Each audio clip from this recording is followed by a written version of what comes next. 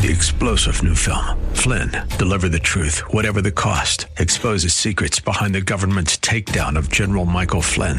Flynn knew what the intel world had been up to. He ordered the first audit of the use of contractors. This set off alarm bells. He told the truth. He was the most dangerous person for Donald Trump to hire. They had to get rid of Flynn.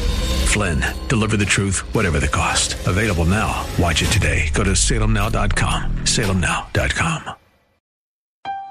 Someone once said that fasting without prayer is just not eating. And the point they were trying to make is that the time that we would otherwise spend preparing and eating and cleaning up is redirected into prayer when we fast. We begin a new message today in the sermon series on the Sermon on the Mount from Pastor Leighton Sheely of Church of the Highlands in San Bruno. I'm Mike Trout, and this is a broadcast called Study Verse by Verse, and he's moving into the subjects of fasting and prayer, as you might imagine, as we just heard. This is an outreach of Church of the Highlands in San Bruno on the web at highlands.us. You can hear the entire sermon series when you go to that website. The download link is right there on the homepage. That's highlands.us. Here's Pastor Leighton. I'm going to invite you to turn your Bibles to chapter 6 of Matthew's Gospel. Matthew chapter 6. We started earlier this year with a brief mini-sermon series on the Lord's Prayer, a 2-week sermon series, and we found that there was a subject reference therein about the kingdom. Thy kingdom come, thy will be done. Matthew's Gospel presents Jesus as the King, and some of the scholars have identified the Sermon on the Mount as the manifesto of the King, of King Jesus. And so we want to know what this kingdom is all about, and that's why we've chosen to invest some time studying the Sermon on the Mount, because in it, Jesus describes his kingdom. Now, there are various sections in the Sermon on the Mount. The first section is called the Beatitudes, and some have said that's the attitude that every Christian should have every day. And it's a description of the values of this kingdom. And when we compare the values of Christ's kingdom with the values of this world, we find that they're upside down. Like, for instance, this world would probably say something like, "Blessed are the rich." And Jesus would say, "Blessed are the poor in spirit." And so they're upside down. But when we live according to the values of Christ's kingdom, then we're going to live a life that is blessed. Blessed or blessed is the word that's used to start each one of the Beatitudes. And we want to live a life that's blessed. Now, if we live according to these values that Jesus has given us in the Sermon on the Mount, we're going to stand out. We're going to be peculiar from the people around us. And that is inevitably going to lead to persecution. And when persecution comes, human nature is to kind of run and hide. And what Jesus says, instead of hiding, let your light shine. Be the salt and light you've been called to be. And then he goes immediately into saying, do not think that I've come to abolish the law. And the reason he says this so early in the sermon is that his critics claim that Jesus had no respect for the law of God and the law of Moses. He seemed to defy the law. He did things like healing people on the Sabbath and so forth. He was ultimately condemned as a lawbreaker. But actually he had the very highest reverence for the law as it was intended by God, not as it was taught by the scribes and Pharisees. And he described the intent of God's law in such high and lofty degrees of excellence that none of us can possibly measure up.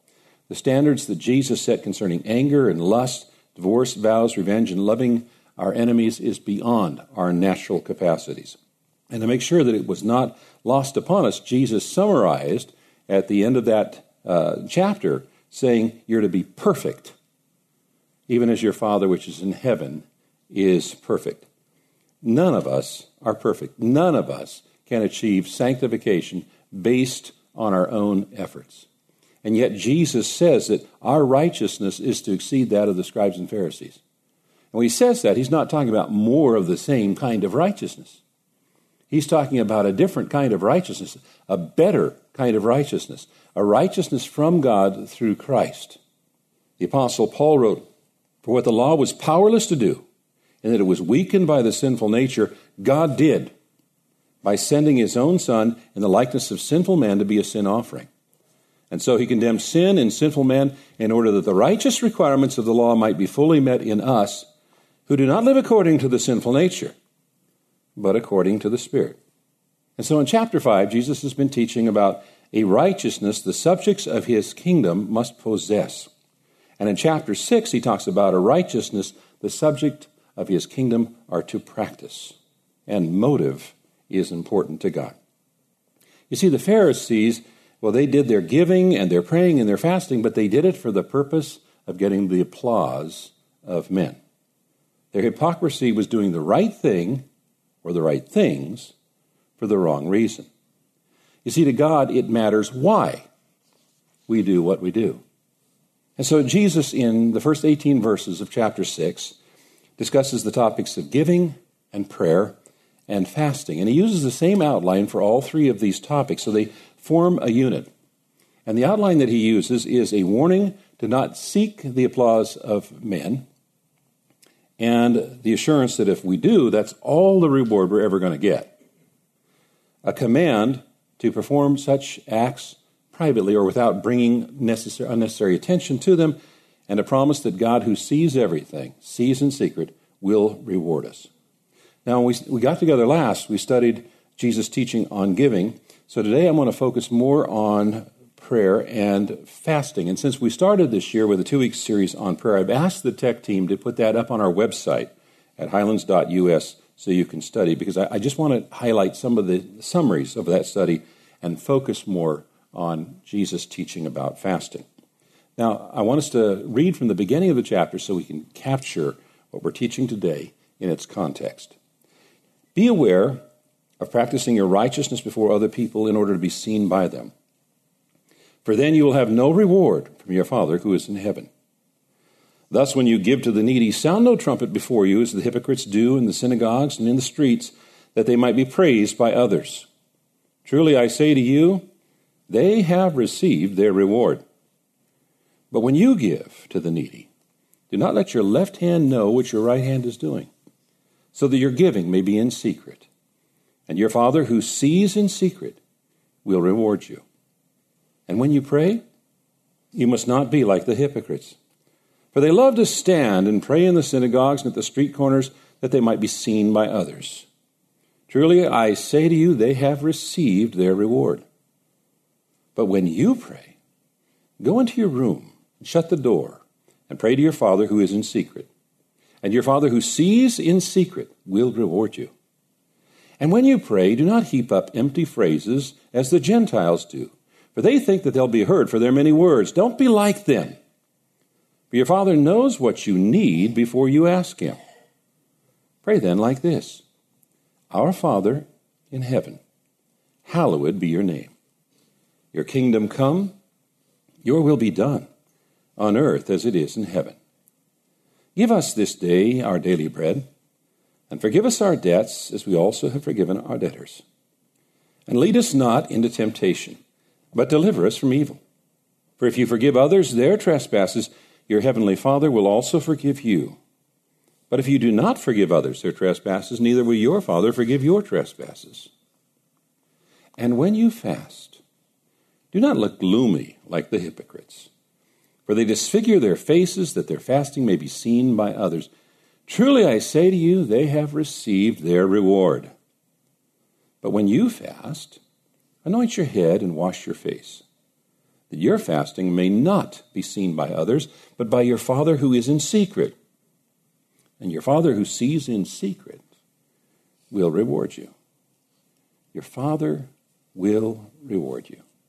I've said it before, I need to say it again, that some people believe that reward has no place in the Christian life, but that's not a view that Jesus held, because 3 times here in just 18 verses he talks about God giving rewards.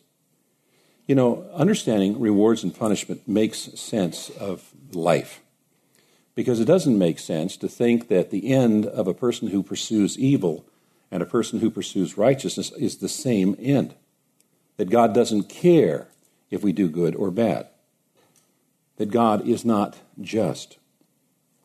It doesn't make sense because the next verse, the passage that he talks about, that Jesus talks about, is this matter of laying up rewards or treasures in heaven. Now, Jesus didn't think in terms of material or earthly rewards. He talked about heavenly rewards.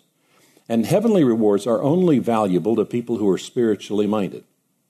People who are focused on this world don't put a high degree of value on those rewards, because those rewards are literally out of this world. If your focus is on this world, then you're not going to value God's rewards very highly. And then he says, the Father who sees in secret will reward you. God sees everything we do. Hebrews 4:13 says, nothing in all creation is hidden from God's sight. Everything is uncovered and laid bare before the eyes of him to whom we must give an account. There are no secrets from God. So with that as an introduction, let's study the passage verse by verse. And as I mentioned, when we were together last, we covered the subject of giving and generosity. And then the second topic that Jesus talks about is prayer. And those messages are available at highlands.us. I'm just going to summarize some of the points there. And I want us to focus most of our attention today on the third topic, which is fasting. And I want you to first notice that prayer and fasting are right next to each other. And someone once said that fasting without prayer is just not eating. Fasting without prayer is just not eating. And the point they were trying to make is that the time that we would otherwise spend preparing and eating and cleaning up is redirected into prayer when we fast. Verse 5, and when you pray, you must not be like the hypocrites, for they love to stand and pray in the synagogues and at the street corners that they might be seen by others. Truly I say to you, they have received their reward. And so here Jesus is using this recurring outline. And if your goal is to be applauded by people, then that's all the reward that you're ever going to get. But Jesus contrasts a much greater and more eternal reward if we do what we do for the audience of one, our Father. But when you pray, go into your room and shut the door and pray to your Father who is in secret. And your Father who sees in secret will reward you. Now, Jesus here was not suggesting that the only proper prayer is that done in secret, because the Scriptures record that he and the apostles oftentimes prayed in public. But what he's saying here is that we should pray for the audience of one, our Father. And if we do so, our prayers will be rewarded. We'll pick up right there when we come back with the Friday edition of Study Verse by Verse, an outreach ministry of Church of the Highlands in San Bruno, featuring the teaching of Pastor Leighton Sheely. I'm Mike Trout. Thank you for joining us today. This is a nonprofit outreach, by the way, and if you are blessed by these messages, you can join with us, become a partner. You can find out more when you go to the website highlands.us. And if there are any other questions you'd like to ask, you can certainly do that. Again, when you go to the website, just click on the contact link. That's highlands.us. Have a great rest of your day, and join us tomorrow if you can, when we'll come back and open the Word of God once again and study verse by verse. 3-star General Michael J. Flynn, head of the Pentagon Intelligence Agency, knew all the government's dirty secrets. He was one of the most respected generals in the military. Flynn knew what the intel world had been up to. He understood its funding. He ordered the first audit of the use of contractors. This set off alarm bells. The explosive new documentary, Flynn, Deliver the Truth, Whatever the Cost, uncovers the facts behind this scandal. Flynn told the truth. He was the most dangerous person for Donald Trump to hire. I find out the worst enemy that I'm going to face in my life is right here in America. They took my assessment and they wanted me to change it. And I was like, I'm not changing it. They had to get rid of Flynn. With in-depth interviews, archival footage, and never-before-seen personal records of the man behind the headlines. I just felt like I was drowning. Flynn, Deliver the Truth, Whatever the Cost. Available now. Watch it today. Go to salemnow.com. salemnow.com.